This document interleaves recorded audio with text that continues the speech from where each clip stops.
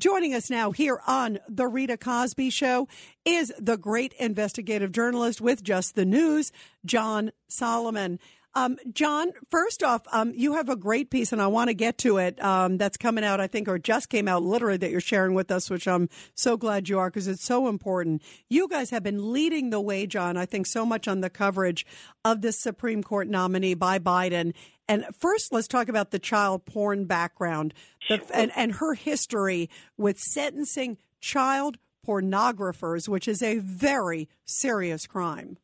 Yeah, no, it is. And as you pointed out rightly, it's a crime that often has recidivism to it, right? Child predators often are repeat offenders. And so I think you saw the senators take her on today, and her defenses were interesting. She'd say, well, being a child pornographer isn't necessarily being a pedophile. I think a lot of people disagree with that assessment. She was trying to split hairs on a definition, but I don't think people see much difference in either case, because you're preying on young children sexually. Did she say that today, that it's that's sort of splitting hairs between child pornographers and pedophiles? Yeah, she didn't use the word splitting hairs, but she did say that she saw a difference between a pedophile. Someone who's a child pornographer isn't necessarily a pedophile. That's what she said. Yeah, they're just thinking about it, right? Yeah, I mean, how's that make it any better, Well, in some cases, many pornographers are doing more than thinking about it. They're actually filming it and doing horrible things. And so the exploitation of children is a continuous cycle. And I think it was hard for some people to see the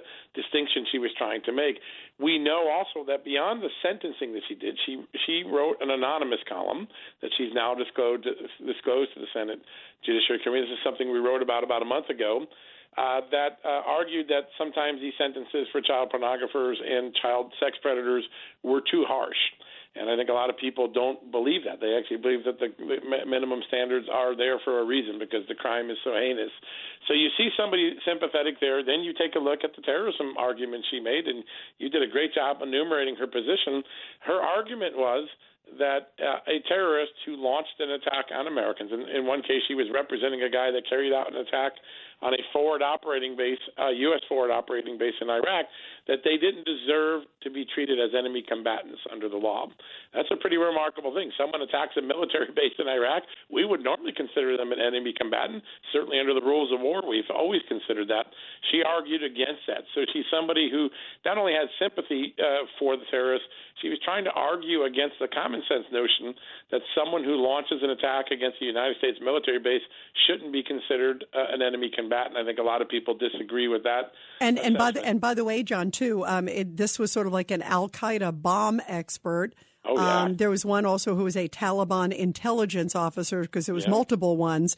So it's like, I'm sorry, just like you said, somebody who's an Al-Qaeda bomb expert, a Taliban intelligence officer. And apparently she represented a lot of these cases, obviously, as a federal public defender from 05 to 07. She had to, because she was assigned the case.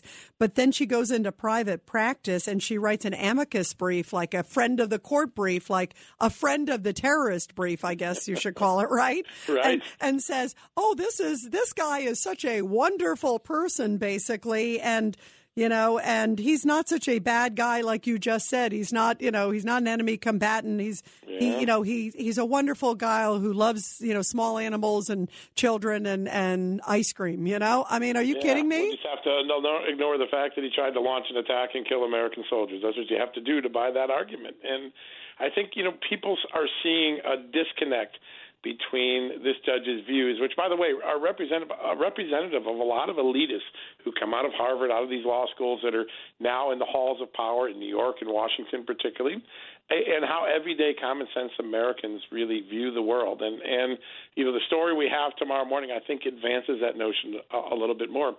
In a speech that she gave in 2015, Judge Jackson argued that critical race theory needed to be among the considerations that a judge makes when he or she is sentencing someone. Now, think about that for a second. That is a theory that a lot of Americans reject. Many parents went to school boards over the last 2 years to reject this notion.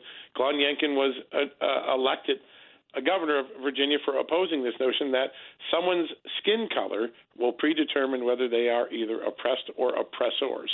A lot of Americans reject that idea. This is a judge that believes judges should consider this as part of their sentencing guidelines when they're considering the sentencing of a person. Really remarkable speech that's been given out there, and she boasted how much she liked critical race theory. The founder of the critical race theory, his book was on their table in her parents' house. This is somebody that has embraced the far left notions for a very long time, is very comfortable bragging about them, and doesn't believe that this affects, as she said today, I don't believe what I've said about critical race theory will affect my role as a judge. Well, you told a whole bunch of law students that it should affect their judgment. There were some contradictions in how she answered today, and I think a lot of head-scratching for senators who represent Middle America. Yeah, and it was interesting because I saw the exchange. I think it was Ted Cruz was even talking a little bit about it with her, Senator Ted Cruz. And she at first kind of said, I'm not really sure what you mean by critical race theory. It was almost like, yeah, you do. Here's your speech. It's like, no, I don't have a house. Well, let me give you the keys to your house because you do have a house. So she almost kind of danced around it. How do you think that this impacts crime and also, at a time right now, John Solomon, where people are so concerned about crime across the country, rising crime in, almost every major city across America right now. And we've got soft on crime DAs left and right. I talked about Los Angeles, Philly, San Fran. The list kind of goes on and on, New York. How is she maybe not the right person for the moment to be there on the high court? Because she's young. And if she goes through, and it looks like she probably will, this is a lifetime appointment.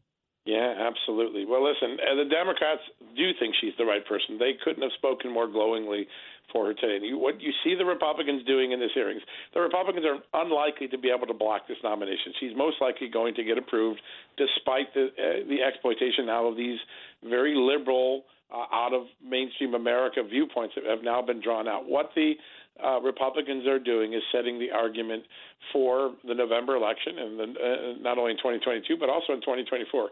Joe Biden gave us soft on crime Democrats.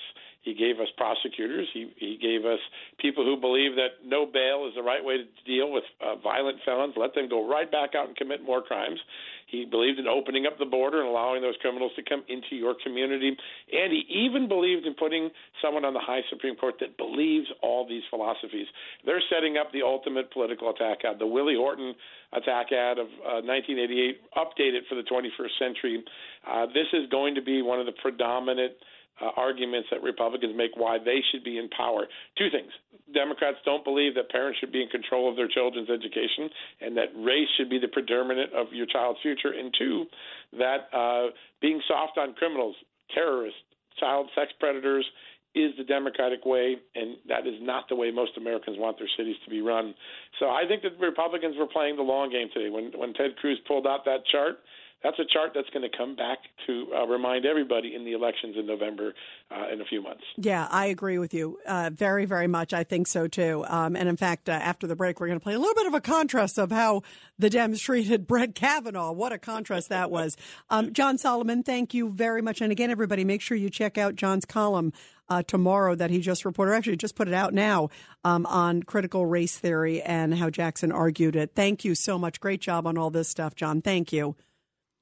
Love your show. This is Greg Kelly for Priority Gold. What does it mean to be America's precious metals dealer? It means that you're in touch with the hearts and minds of those who love this country, value our freedom, and want to protect the future. Priority Gold is that precious metals dealer. They've helped thousands of Americans back their retirement with solid gold and silver. Call Priority Gold at 888-506-6439. Receive free shipping, free storage, a free investment guide, and one of the best purchase experiences in the industry. Call now or go to PriorityGold.com.